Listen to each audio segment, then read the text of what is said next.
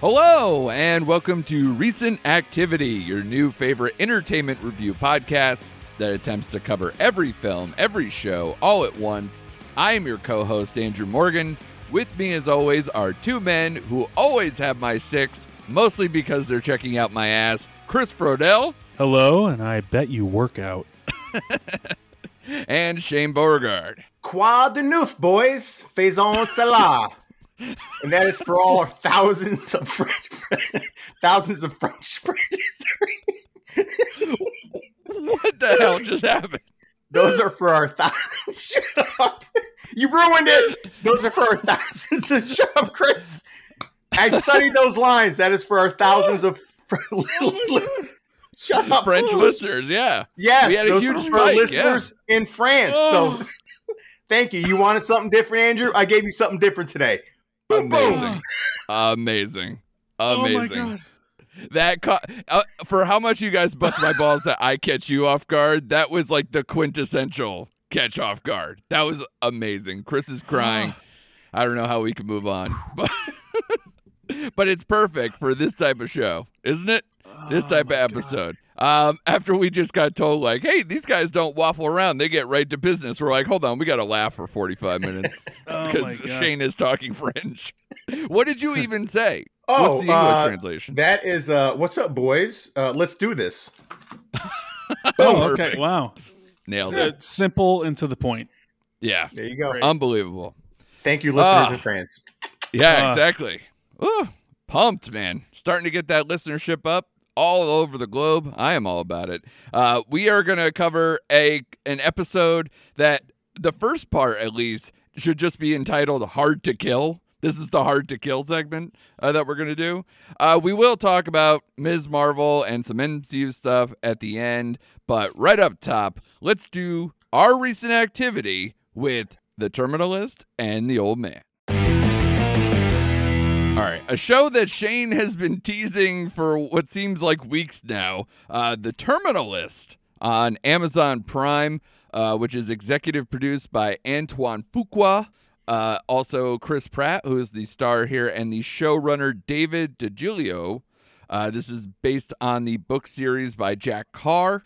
It is about a former Navy SEAL officer who investigates why his entire platoon was ambushed during a high-stakes covert mission. Wow, the the scores on this one might be as divisive of maybe how we all feel about it. This is going to get interesting in a sec. But the Rotten Tomatoes score is 40 on the critics' side, but 95% on the audience score. So I don't know if that is Chris Pratt hate. I honestly, like, this might be post Mario Mario announcement Chris Pratt hate for all I know. It's some wacky stuff there, but it is also getting an 8.1 on IMDb, which is quite high. So generally people are enjoying this. I feel like this is going to be like more war-torn version of Reacher in a way, where like it's kind of like man on a mission, personal revenge story stuff. Very impressive cast. You got Chris Pratt as Commander James Reese, Constance Wu, who I liked in Hustlers as well as many other things, as the journalist Katie Buranek, Taylor Kish as Ben Edwards. He, of course, Shane and I were talking off air that as a young man, that guy got pushed so hard between Friday Night Lights, Battleship, John Carter. He's been in some of the worst movies I've ever seen. He was also in X-Men's Origins Wolverine. So that guy, tough luck on the movie side. But hopefully he's now improving when it comes to all the TV stuff anyway. He was also in Lone Survivor as a Navy SEAL, because Chris Pratt also has been a Navy SEAL before with Zero Dark 30. So definitely people who know what they're doing when it comes to this type of content. You also have Jean Triplehorn as Secretary Hartley. And she, of course, an oldie but a goodie, who was in stuff like Waterworld and The Firm back in the day, and still plugging along, does a lot of good TV lately. We also have J.D. Pardo as Agent Tony Leung, him from Fast 9 and Mayans MC, and Riley Keough as Lauren Reese, James Reese's wife, who I've seen in Hold the Dark or Mad Max Fury Road. She is also, as I said to you guys off air, she is the whisper queen of Hollywood, where any role she takes, it seems like she's like, wait a minute, this line sounds like it should be said at full volume. I'm out. Like, she just is in any role where she could be mostly either off to the side to whisper or in the dark where she has to whisper because it can't be too loud.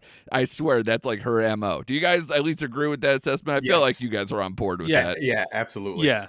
When you said it, yeah. Wildly, I didn't know until today, and you guys will be, I think I did this before where I felt completely stupid, like about Dakota Johnson, where I didn't realize that she was her famous parents or famous lineage Griffith before that. and, Right, and Don Johnson. So, like, you had that. And now Riley Keough, do you know her lineage? Yep. No, I do Oh, not. Niece all right. to Elvis. Or granddaughter to Elvis? Granddaughter of Elvis, Yeah. the daughter Related. of Lisa Marie Presley. Get out of here. Really? Yeah. Yeah. I didn't know shit. that until Okay. today. I didn't know was that like, either. Okay. Because the Keough thing, I never looked into it, and no one Right. ever said anything to me. So I felt pretty stupid today. But I was like, oh, now stuff for me to remember. That's good. But like I said, this was very popular, it seemed like, for Amazon Prime. I don't know if it didn't hit Reacher levels, because I think they would have touted that a little bit more. But I know plenty of people saw it and enjoyed it. This is weirdly a show that I was telling Shane that it works despite the fact that I find the lead to be the weakest part, which is the most odd thing. I've never had that feeling. I'm not saying Pratt is bad, but especially the episodes early on, I felt didn't work as well as how the show moves along. And I felt like that was because it was more Pratt having to act and try to be this kind of like solemn badass that before he actually has to go, kick ass and do missions and be on the revenge binge, where it's mostly just mission critical speak, where I can deal with him a lot better. Shane, I'll start with you because you were the person who was like highly touting this and wanted this on the mics. So tell the people why you push this so hard, baby. Right. So give me a little, I just want the people to know, for thousands of listeners, my opinions are my opinions of myself. They're not my co-host opinions. So I'm going to say something controversial right off the bat, and we'll get back to it at the end. But Chris Pratt is my second favorite Chris. Like, it is, there's no doubt. Right behind my prison boyfriend. He's right there. So I was gonna save the Chris conversation because especially with Chris Evans gonna have a new movie out, or kind of has a new movie out for Netflix and everything else. It's a good time to have a Chris talk. Yes, it is. I agree with you. That's every time. I did. I thoroughly enjoyed the show, and I understand where Chris Pratt in several scenes he was kind of stiff. I'll admit, like there were some scenes where he was stiff, right? But I thought he pulled it off enough for me. Like his stoic, just PTSD soldier worked for me. The action scenes were phenomenal. They're not breaking any kind of new storylines with this movie or this show, I should say. But I enjoyed it enough. I like Taylor Kitsch. I think I told you off air. I liked him. He popped every time he was on screen. I liked them together. I thought Janine Triplehorn was really solid in this show, especially towards the end. But man, the action scenes and Chris Pratt pulled it off for me. Like there was that one episode that I really like. My favorite episode reminded me of Rambo. It was when he was in the fucking woods and he had that Navy SEAL team tracking him down. That was probably the same thing. That was my favorite fucking episode. I thought he pulled it off just enough for me. Again, was he perfect? No. But did he do enough for me? Yes. Does he get criticized? I believe there's a Pratt factor in the critics' score of this show. And we'll get into that later. But man, getting into kind of spoilers here a little bit. But there is that one, like there are a couple scenes that made me squeamish. And it's hard to make me squeamish. But the hatchet in the testing scene, I was like, holy shit. Yeah, I don't think I've ever seen an extra level. Yeah, that was badass, dude. And then the other scene was when he had the log tied up to his sergeant there in the ocean. That was gnarly, dude. That was subtle. That was subtle, but like that log's gonna drop. But the hatchet and the testing scene, I was like, holy shit. I No, loved it. no. I'll stay seated. Thank you. Yeah. It was, and it wasn't gratuitous though, because I thought it was with purpose, because they had, this escalation going on, and obviously as it got more and more personal, some of those things had to happen to really kind of be like, is this guy losing his shit, or is this like something to where, this is just how this show is going to be? I thought they were more showing that line, that constant pushing of the line that they needed to when it came to the axe or something like that. That was, purposeful in the vengeance as far as this show goes. Chris, I've talked with you. I know before I watched the show, maybe you thought this, I don't know if it was just a slow start, or you were kind of telling me to hang through the first few episodes because you thought it more kicked in around episode like 3 or 4. Yeah. Definitely. When it first started, I joked with you guys. I'm like, is this like an episode of NCIS LA? Because it just felt like a terrible assessment. But yeah, it is terrible. I just want to punch you in your face right now. Yeah, it is. I will say, those shows are cartoonish. That definitely sets the. If anything, I thought this tone of this show was so much more like slow and solemn, like that. It that made it like drag, where every episode was like so intense I couldn't like binge very well until like episode 3 or 4. But I wouldn't give it like network TV level. That's not happening here. First couple episodes, I felt like it was network TV. Honestly, but that was the drama stuff. Yeah, sure, I guess. But with like what you were talking about with Chris Pratt with his stiffness, it just seemed like he wasn't getting his groove yet. And it's just like, and I think part of it was maybe the spirit gum to keep that beard on. Maybe it was like filmed after, it was just like, we're going to do this later, we're going to set it all up, but we're going to place this before everything that happens. So every time you have to talk with a stiff lip, and you did, okay, guys, you got green team over here. It's like, okay, just, can you just, and I was a bit confused with the tunnel entrance, which is kind of on purpose, maybe. But yeah, I'm with you. True, but like, I'm like, aren't they in each other's way? Like, there's a line of guys going to the same location, dropping lights for people that are following them. They first group, second group kind of thing, and like somehow they knew there was a tripwire under the water. Yeah. I mean, they are Navy SEALs, so you kind of have to give some leap of faith. Yeah, but then you have the other guy who triggers it, because he's flipping out and he's, panicking, and then sets off the whole failed mission.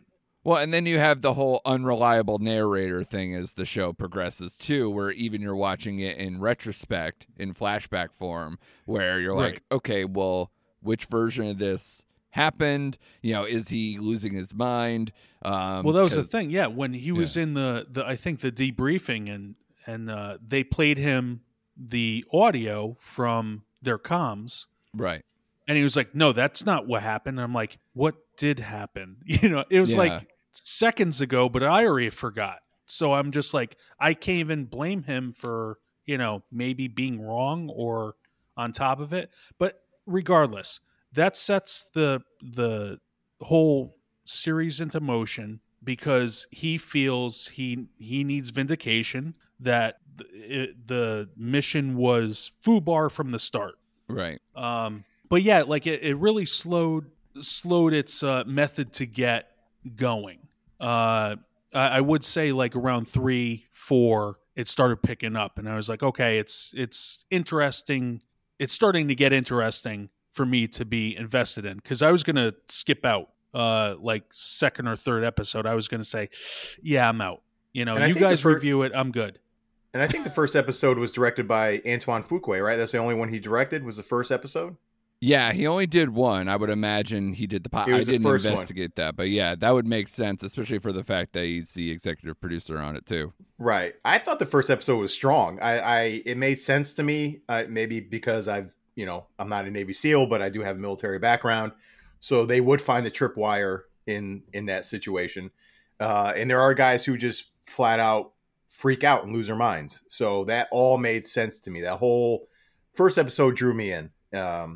And then it kind of dipped, like you guys said, like episode 2 and 3 kind of dipped a little bit, and then it came back up. So I was happy with the whole thing. Yeah, and I really identified with the soldier who just really had to take a shit before they had to do an op. I was just like, God, I was with man. him. Yeah.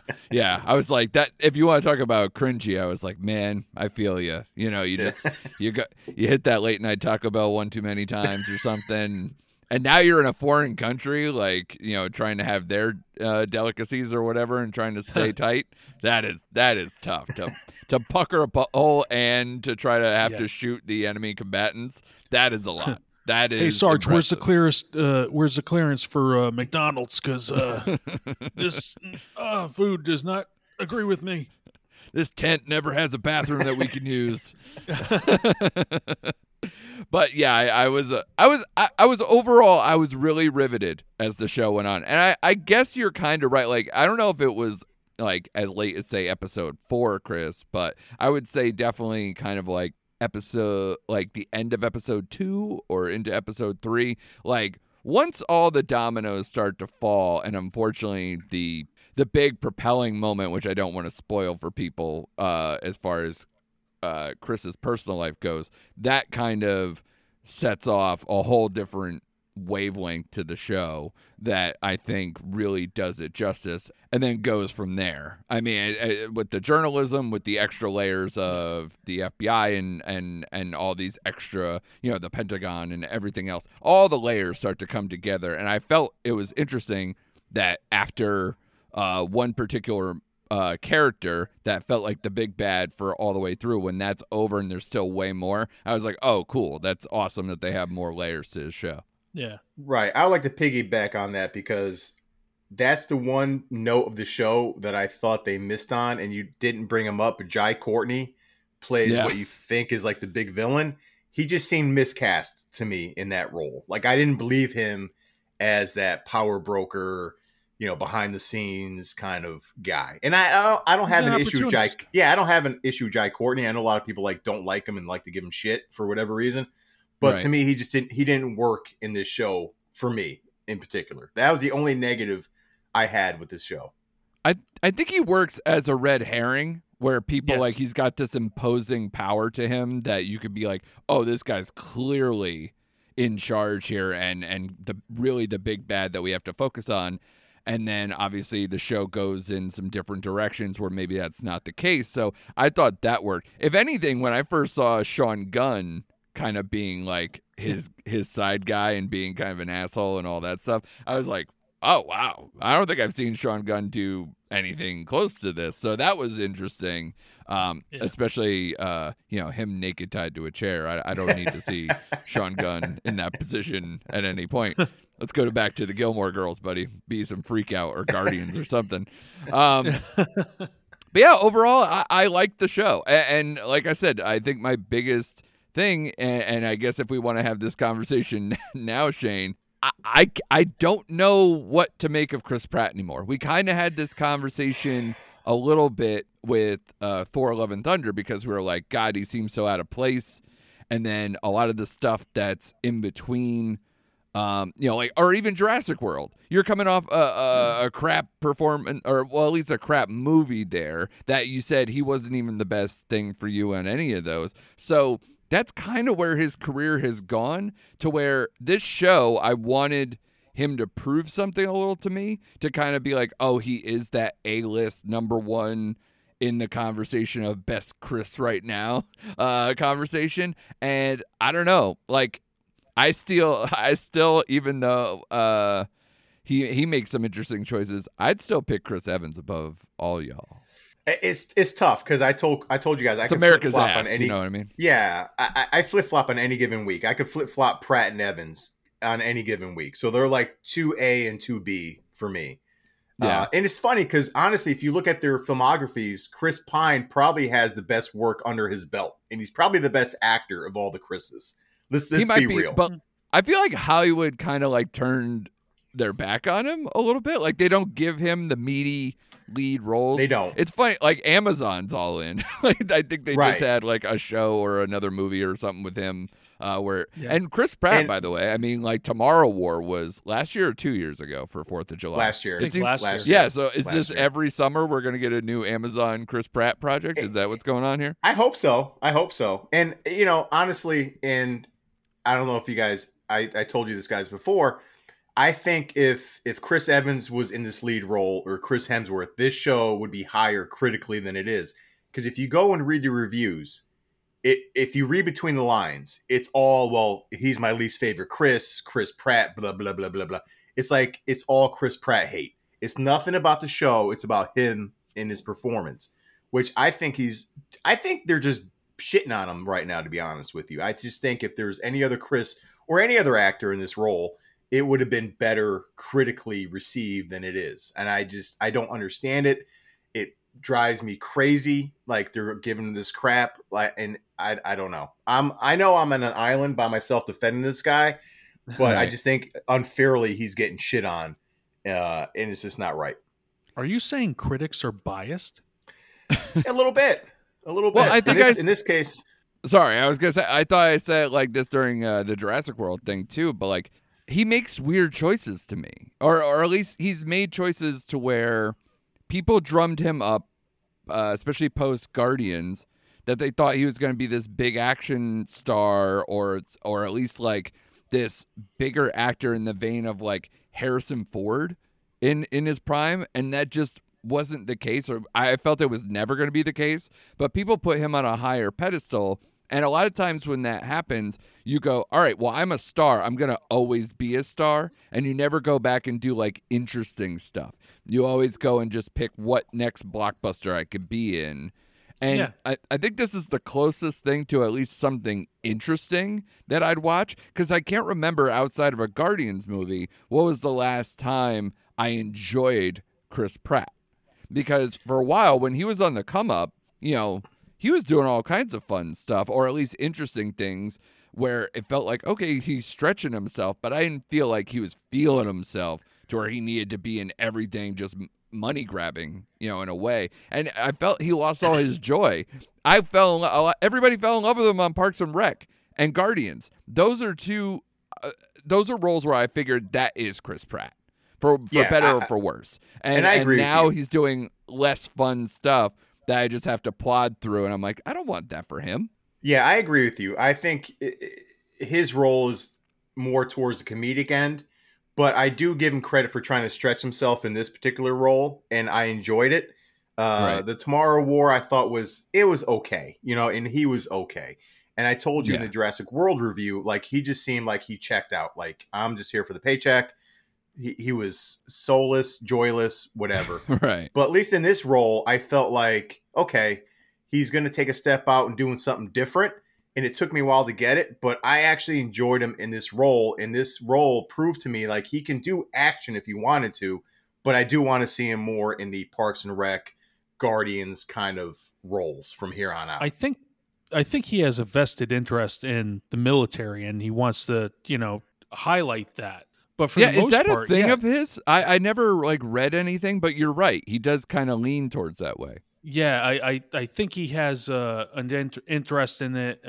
You know, from Zero Dark 30 and beyond. I think he gets to get in the mindset of the people who are on set, kind of being consultants, and you know, you have to do the training to be the character, to, you know, kind of get into that character's head, and you know, it probably stuck with him. And I think a lot of people have an issue with him being so outspoken about his religion, about his political leanings, that people just carry that into whatever role he takes. If he took on another popular role, or, you know, something interesting, I think you're going to have the haters come out and say, oh, well, he's not doing it right. You know, it's just like, you're going to find something.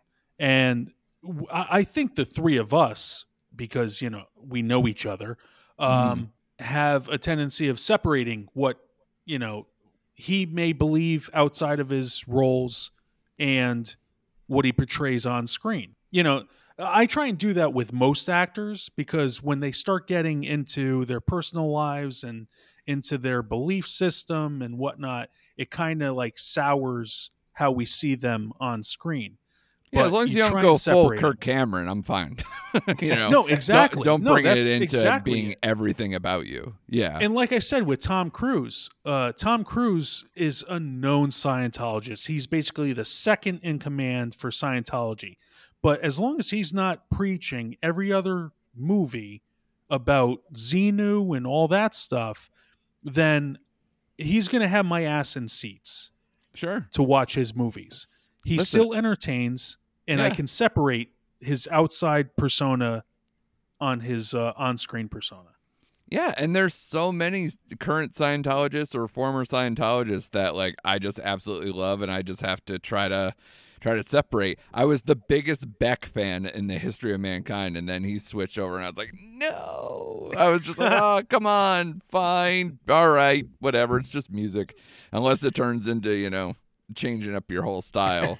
Then I'm not going to say anything. But I was just Right. like, fine, that's fine. But yeah, I get it, and yeah, we talk glowingly about Top Gun Maverick, and we'll probably check in on every other Tom Cruise thing going forward. But yeah, for me, I just really want him to just be fun again. And the thing is too, especially once he had to lose all that weight and get cut for Star-Lord, I think that changed everything too, because once you get in that shape, it takes away that like, oh, pudgy Andy from Parks and Rec going to be the funny kind of like sidekick role or whatever. Like he's not going to be, in that realm anymore. Or at least it's hard, like, unless you're doing stuff like The Rock does, where it's like, oh, he's a massive dude, but it's also like a funny action comedy. I think he can do that, but I guess maybe he's just not choosing those roles, or he's been tied up in all these blockbuster project like franchise stuff for so long that it'll be interesting if he goes back to it later on in life or something. But I don't know. Right now, he's dropping down the Chris charts. With obviously Frodell being number one, but Thanks, buddy. Someone said it, Shane. Sorry, you're not my prison boyfriend. Sorry. Yeah, you're just as bottom do I bitch need in to real do? life. That's okay. Weird transition to now. We can move on to another show that I only have watched the first episode, not by the fact that I dropped it, but the fact that I just picked it up today. But you guys are saying very nice things about, and critically it's getting applauded left and right. The Old Man, starring Jeff Bridges, John Lithgow, Alia Shawkat, and Amy Brenneman, as well as many others. The scores on it, amazing. 95% Rotten Tomato, 84% Rotten Tomato audience score, 8.3 IMDb. This is about a former CIA officer who's living off the grid, who finds himself on the run from people who want to kill him. Does that last part sound familiar, guys? We're just going to keep doing this where everybody gets chased or need to chase after people. So apparently that's our MO, at least for this episode. This is created by Robert Levine and John Steinberg, who previously created Jericho, which is another show that I enjoyed until it got cut down in its prime. I think it only got like a 1.5 season run or something like that. I still am mad about that. They also created Black Sails for Stars, as well as some other projects. The pilot, and I think 3 episodes in total, were directed by John Watts, who is the current Spider-Man trilogy helmer, and just was like, hey man, let's go rock this for a while, and just starts doing episodes of The Old Man. So I was impressed. And again, maybe because I watched that pilot episode that he indeed directed, but woof.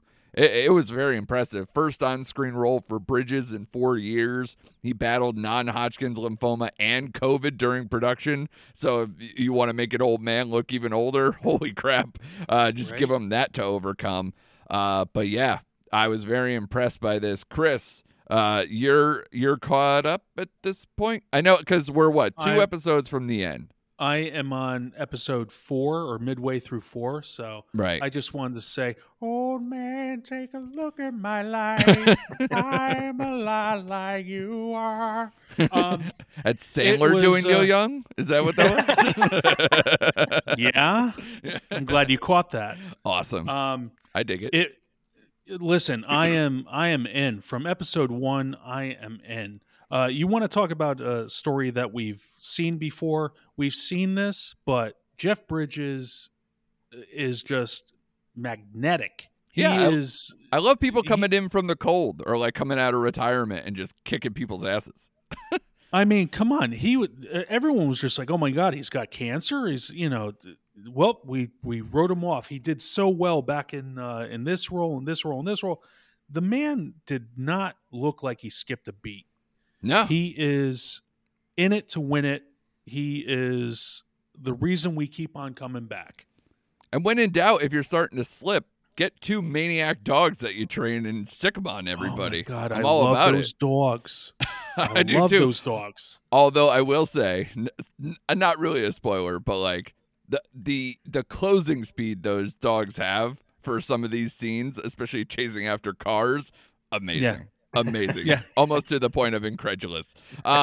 Shane, where do you sit with the old man? I love it. I was hooked in through the first episode. In fact, I think I was the first one of us to start watching this show. And I texted you Yes. guys like, hey, John Watts Indeed. is directing these first couple episodes. But man, Jeff Bridges and John Lithgow balance each other out so well in this show. And I like love Lithgow. Oh my God. Yeah, he's so great in this show.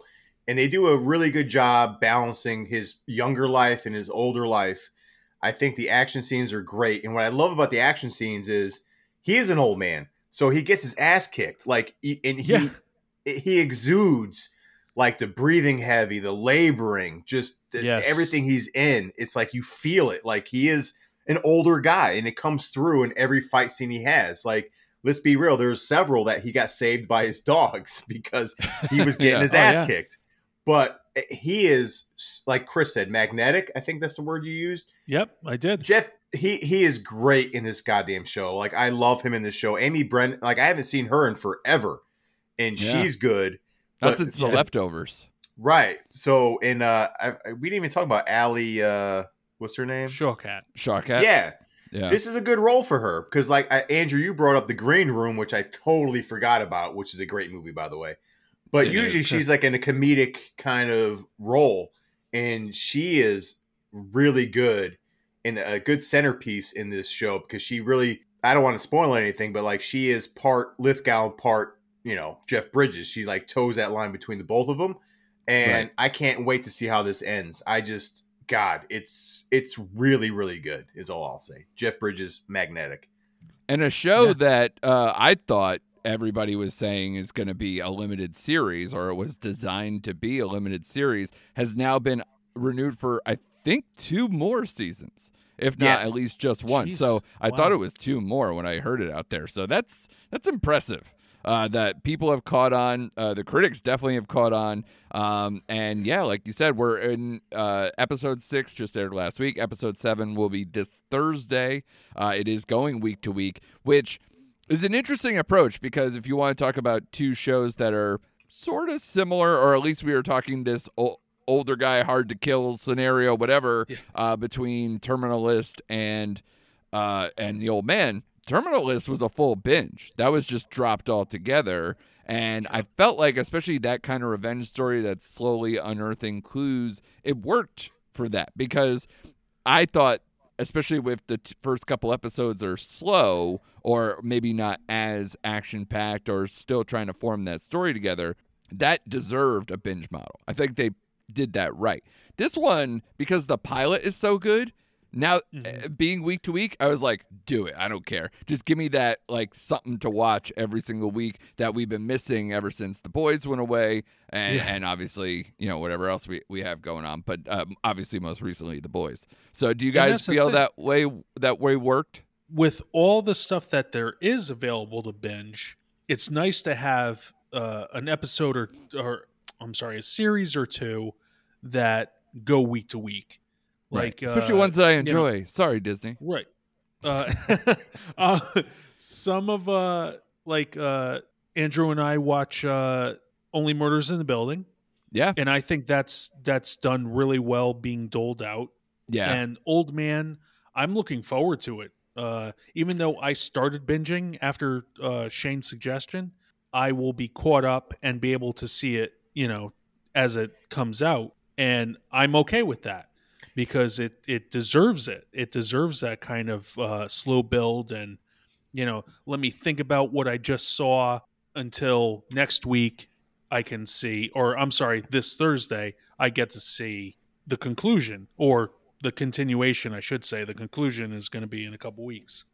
Yeah, I'm at the point now where I just want this recording to end so I can go watch episode 2 and just keep up with it. Good night. Yeah, exactly. It fills that boys gap for me, like you said. Like, I look forward to having. I'm going to take that little sound clip and just replay it all the time. It's funny filling because, those boys out, filling the boy gap. You're going from boys to men. I like the binge model, but I also like to have my weekly shows. Like, there was a part of this year where I had Barry on Mondays, I had The Boys on Fridays, and whatever fucking stupid Disney show on Wednesdays. So it was like I had my week mapped out, you know what I mean? And now that The Boys is over, I was like, oh God. But now this kind of fills that. So I do appreciate having the weekly shows, and it gives me something to look forward to at the end of the week. And like Chris said, you get to sit on it, you get to simmer, you get to talk about it. It's just a different dynamic. So I go both ways. Like, I like my binge models and I like my weekly shows, which is weird. It's an oxymoron, but it's just the way it is. Like, I think in a lot of ways, TV is slowly getting it in terms of like what shows deserve the same way movie studios now are deciding, is this a straight to streaming opportunity, or is this something to where we want to do a theatrical run? Now TV is kind of like trying to perfect, is this a binge model? Is this something that we want to go week to week? Will it hold? Like The Bear, was a binge thing for me, but it's tough because I loved it and then it was gone. And if it was week to week, I probably would have watched it, but I understand there's no stars in that. So if they want somebody to get hooked on it, they got to just drop it and hope that people just burn through it and then tell people. So I understand that approach. But yeah, stuff like The Boys, so these big IP stuff absolutely can work week to week. It doesn't make it good. We'll get to that in a minute. But but a lot of the stuff that we did like, you're right. Whether it was Barry, HBO Max does a lot of week to week. I think it's almost all week to week, right? They haven't really had any kind of stuff. And that worked for something like Barry or Peacemaker or, Winning Time or any of these other shows that we've watched throughout the years so far. And by the way, shout out to the Emmy nominations, where I think it finally set Netflix back on their ear a little bit, where it's like, get your content back on board, because for the first time in a long time, they were number 2 in the Emmy nominations behind HBO Max. So it really kind of set them back. But I think that is in alignment with what we've been saying all year with our top shows, where it was like HBO Max, over and over. So I think actually it lines up quite well. Did you guys check those out at all, or do you care about any of that stuff? Nope. I checked it out a little bit. And then I saw where like Moon Knight got like 8 nominations, and I was like, okay, I'm done. I'm done with the Emmys. Yeah, but no, I want to see what categories those are. I know. I doubt it's anything more than like effects stuff or whatever. So, it's like any Star Wars movie that I hate that comes out towards the end, where it's like, ooh, Rise of Skywalker is an Oscar nominee. Okay, all right. Well, it also is one of the worst things I've ever seen. So, we'll see. But I think we're going to take a quick break, and then we'll come back, and then I want to talk about Ms. Marvel and the current kind of state of all the flux of Phase 4, especially on the eve-ish of San Diego Comic-Con coming through, where we'll probably end up getting more and more information of things that'll make us roll our eyes. We'll be right back. Hi, I'm Mike. And I'm Dave. And join us every Thursday for a new episode of Two Player Bros, a podcast about two guys who play way too many video games. Join me and Dave as we talk about the latest in Xbox, PlayStation, PC, and VR news, previews, and reviews. We have it all, and we play it all. And join us every other week for Post Game, where we play through and dive deep into our favorite modern classics and new releases. That's Two Player Bros, available every Thursday wherever you get your podcast, part of the Forgotten Entertainment family.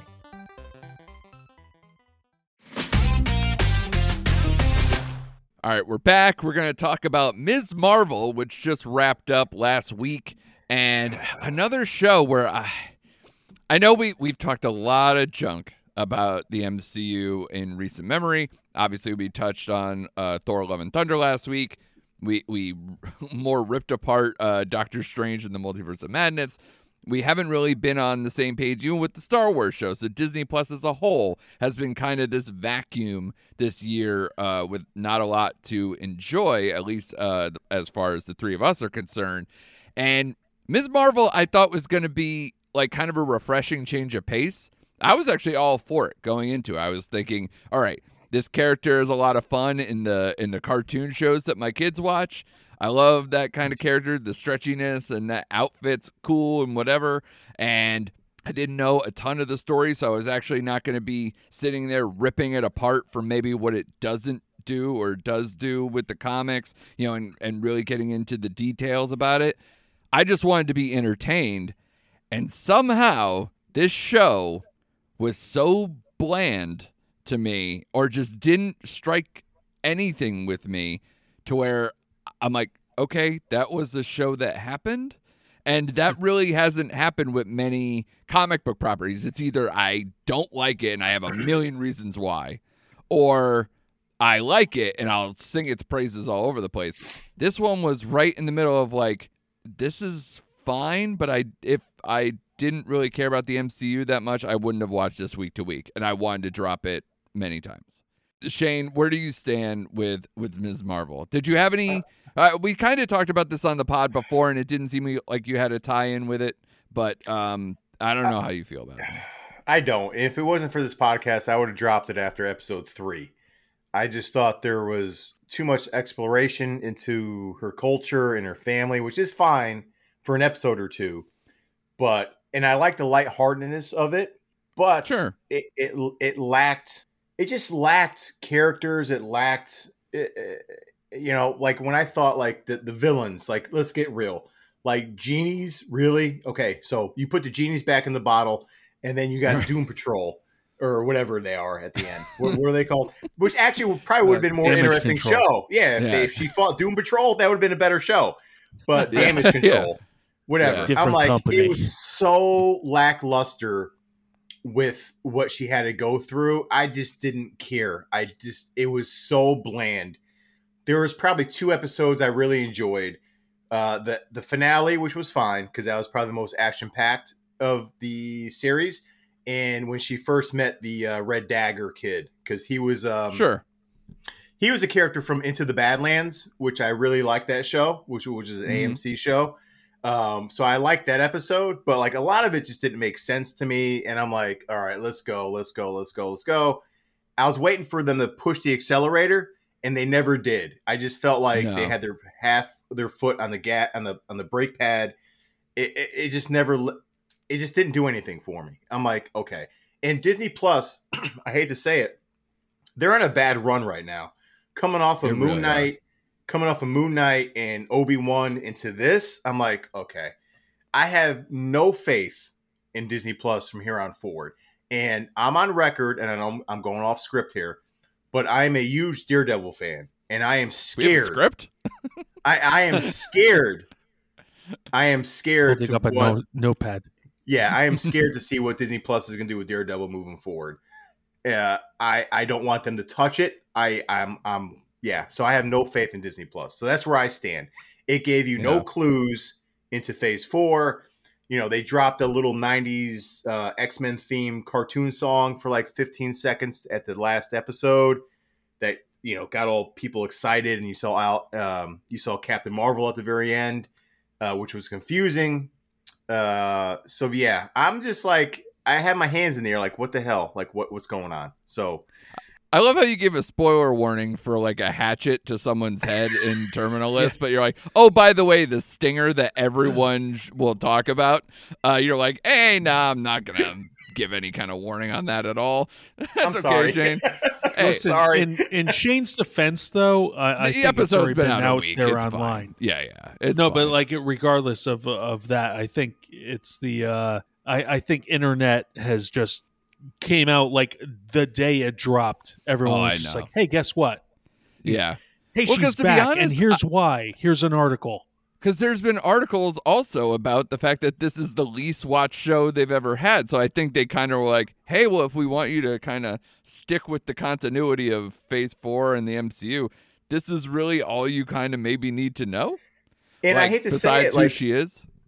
I don't get how it's that high on Rotten Tomato, like you said, like 98% or something like that. Yeah, I it's a wild score thing. I'll go over it real quick. It is a 6.2 on IMDb, which actually I think is closer to fair than what is happening at Rotten Tomatoes, where it's 98% on the critic side and 79% on the audience side, which I could swallow that a little bit, but I don't think it's even that good. I think it's more in the a low 70s. It's just there. Like, I don't think they did enough. And Shane, you mentioned it. You like the lightheartedness. I feel like the lightheartedness went away almost immediately. Like, they had the first episode where I was like comparing things to Spider-Man Homecoming.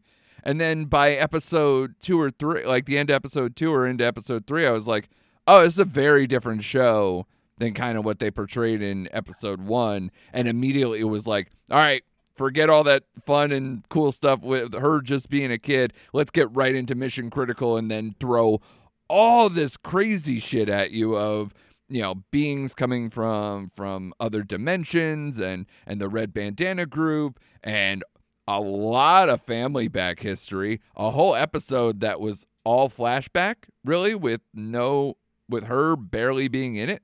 There was one of those, and this is 6 episodes. So I don't know.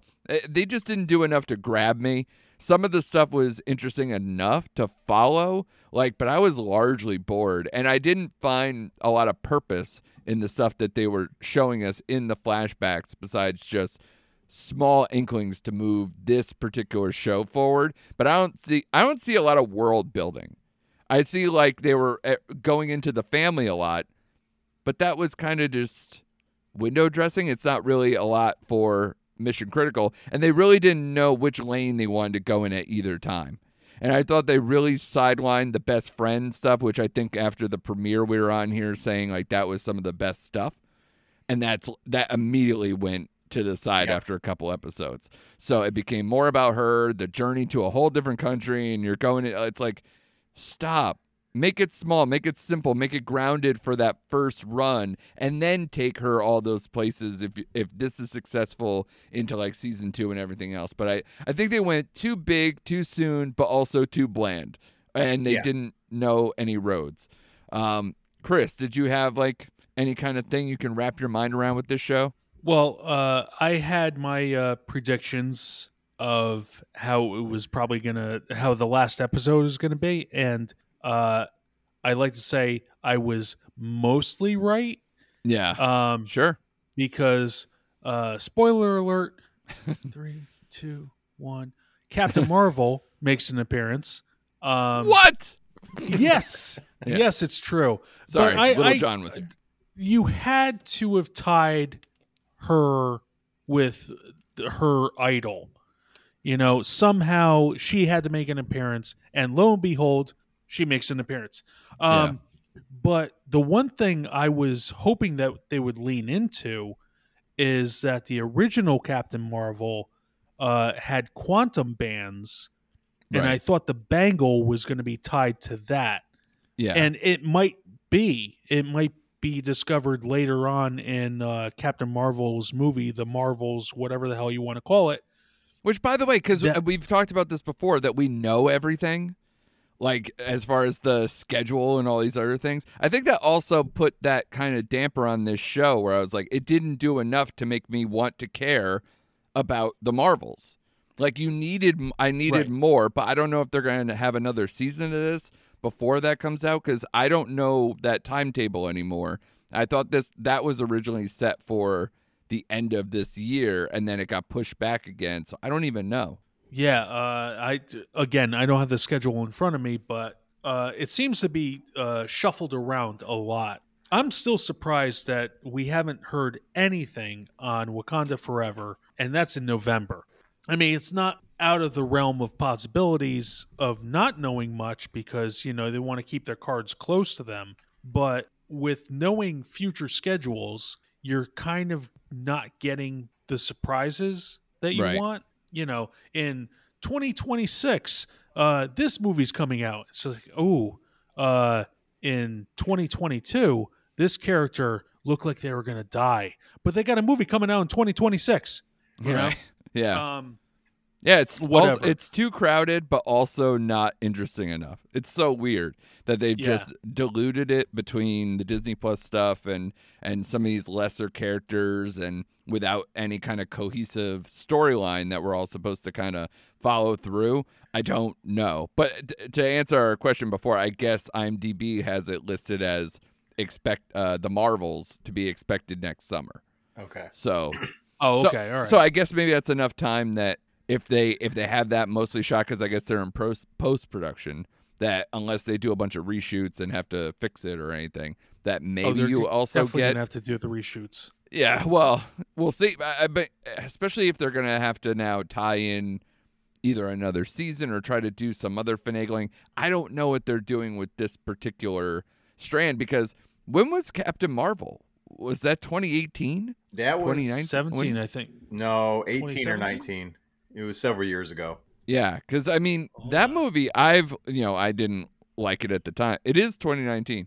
I didn't love it at the time, and then now I've mostly just forgotten it, which is worse. Yeah. And the only reason why I do remember is because I read my son like Marvel bedtime story stuff that brings up the Kree and Marvel and all these other things. I'm like, oh right, Yeah. But yeah, otherwise I just largely would be out of the game and out with that character. And you haven't seen her, since that wild ride of Infinity War or Endgame, or which one did you come in? Endgame, right? Endgame. Yeah. So this whole, like she's just basically like Superman, but like less interesting, and we don't know enough about her. Like it's this weird mix, and now you're gonna throw in a child to be like a teenager to be alongside you, and then isn't there another? Yeah. Are they bringing in Rambo or whatever? Yeah. So I don't know, man.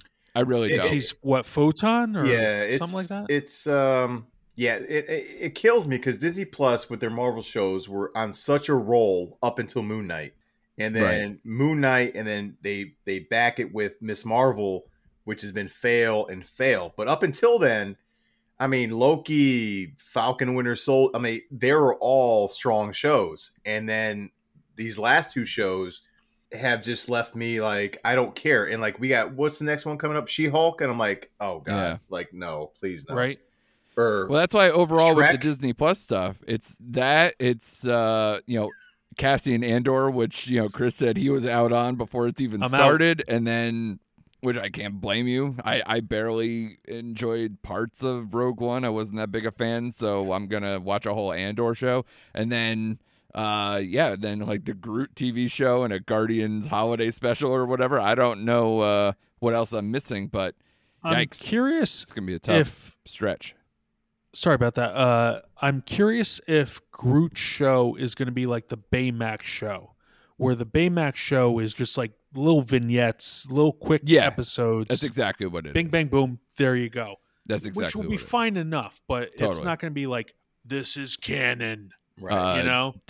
Everything's I don't canon. know. They're I all don't going to be like, you know what? Because what if turns into canon. I know. And I'm just like, what if should be what if? Exactly. Like, what if this happened? Great. That's there. Let's move on. Yeah, It's like, it should have no, been let's its own carry, thing. carry Yeah. this character over. Let's do this. Let's do that. Overall, I think Miss Marvel was a good attempt at gathering families to watch one thing. You know, you can't have all these TV shows cater to the adults that have watched the 20 plus movies that came before it and look forward to the next phase in MCU. However, you're riding that line of, hey, we got family friendly shows that the kids will love, the parents will love, and we can look forward to what's coming down the pike. And it's just, I don't know. I don't know what their method is. I thought Kevin Feige had more control than what he's showing us in Phase 4, but it's not rumored to be, but he's been quoted as saying Phase 5 will put everything into perspective that Phase 4 is trying to do. And I think that's a bold statement because I can't see how the dots are connected.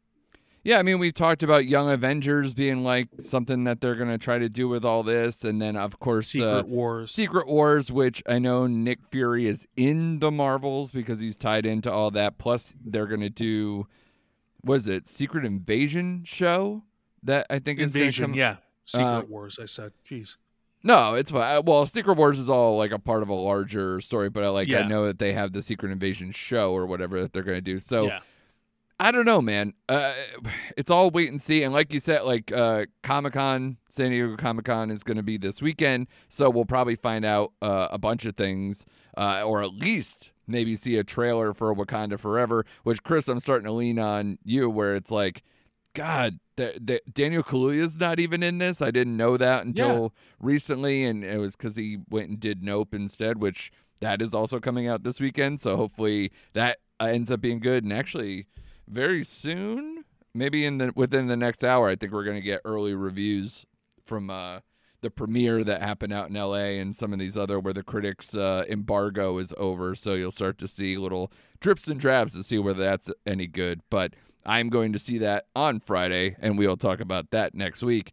So I have to see that as well because I swear to God, it's getting harder and harder to dodge these trailers that pop up. Yeah. Like I'm watching Hulu and they have a full commercial and I'm like looking down, trying to fast forward, and it's just not working. I don't want to be spoiled, and I just want to enjoy the thing for what it is. I hope big time that Nope isn't the bigger blockbuster version of Men, where like I saw that trailer so many times and I was like, oh, well, this better be good. And then it was one of the worst movies I've seen this year. And then I hope Nope doesn't suffer the same fate where like they were pushing that trailer early and often, and then they started doing the more expanded trailer, and then they played that all day. So I was like, oh God, please just don't make this bad. We have Jordan Peele's background to go on, so I have faith in Jordan Peele. So I have faith in this movie. You know what I mean? Like, so. Yeah, it's not like I didn't say the same thing about, I know. The creator of Ex Machina. Hey, it can't be that bad. And then you go, shit. But don't worry, he's giving up film after this. I know, I saw that. Jeez. Wow. Jesus Christ. That's a tough beat, man. He should at least go back to TV. He'll have a thriving career. But I don't want him to stop making movies. Anyway, you don't make one bad movie and then everybody kills you. He may be pulling a Soderbergh. Soderbergh said the same thing, and then, he's coming back with a vengeance. Which I understand. You make one movie that gets ripped to shreds and you put your heart and soul into it, and then, it leaves such a sour taste in your mouth you never want to do it again. So, I don't know. I don't want to go too much. I love you, Alex Garland. You're allowed to make a dud and come back. Come on, do that. But yeah, guys, this was a lot of. I hate to end on such a sour note, man, because I'm looking very much forward to Nope. I'm very much looking forward to Shane and Chris watching The Gray Man, which I watched last week, so we can have a big conversation about that.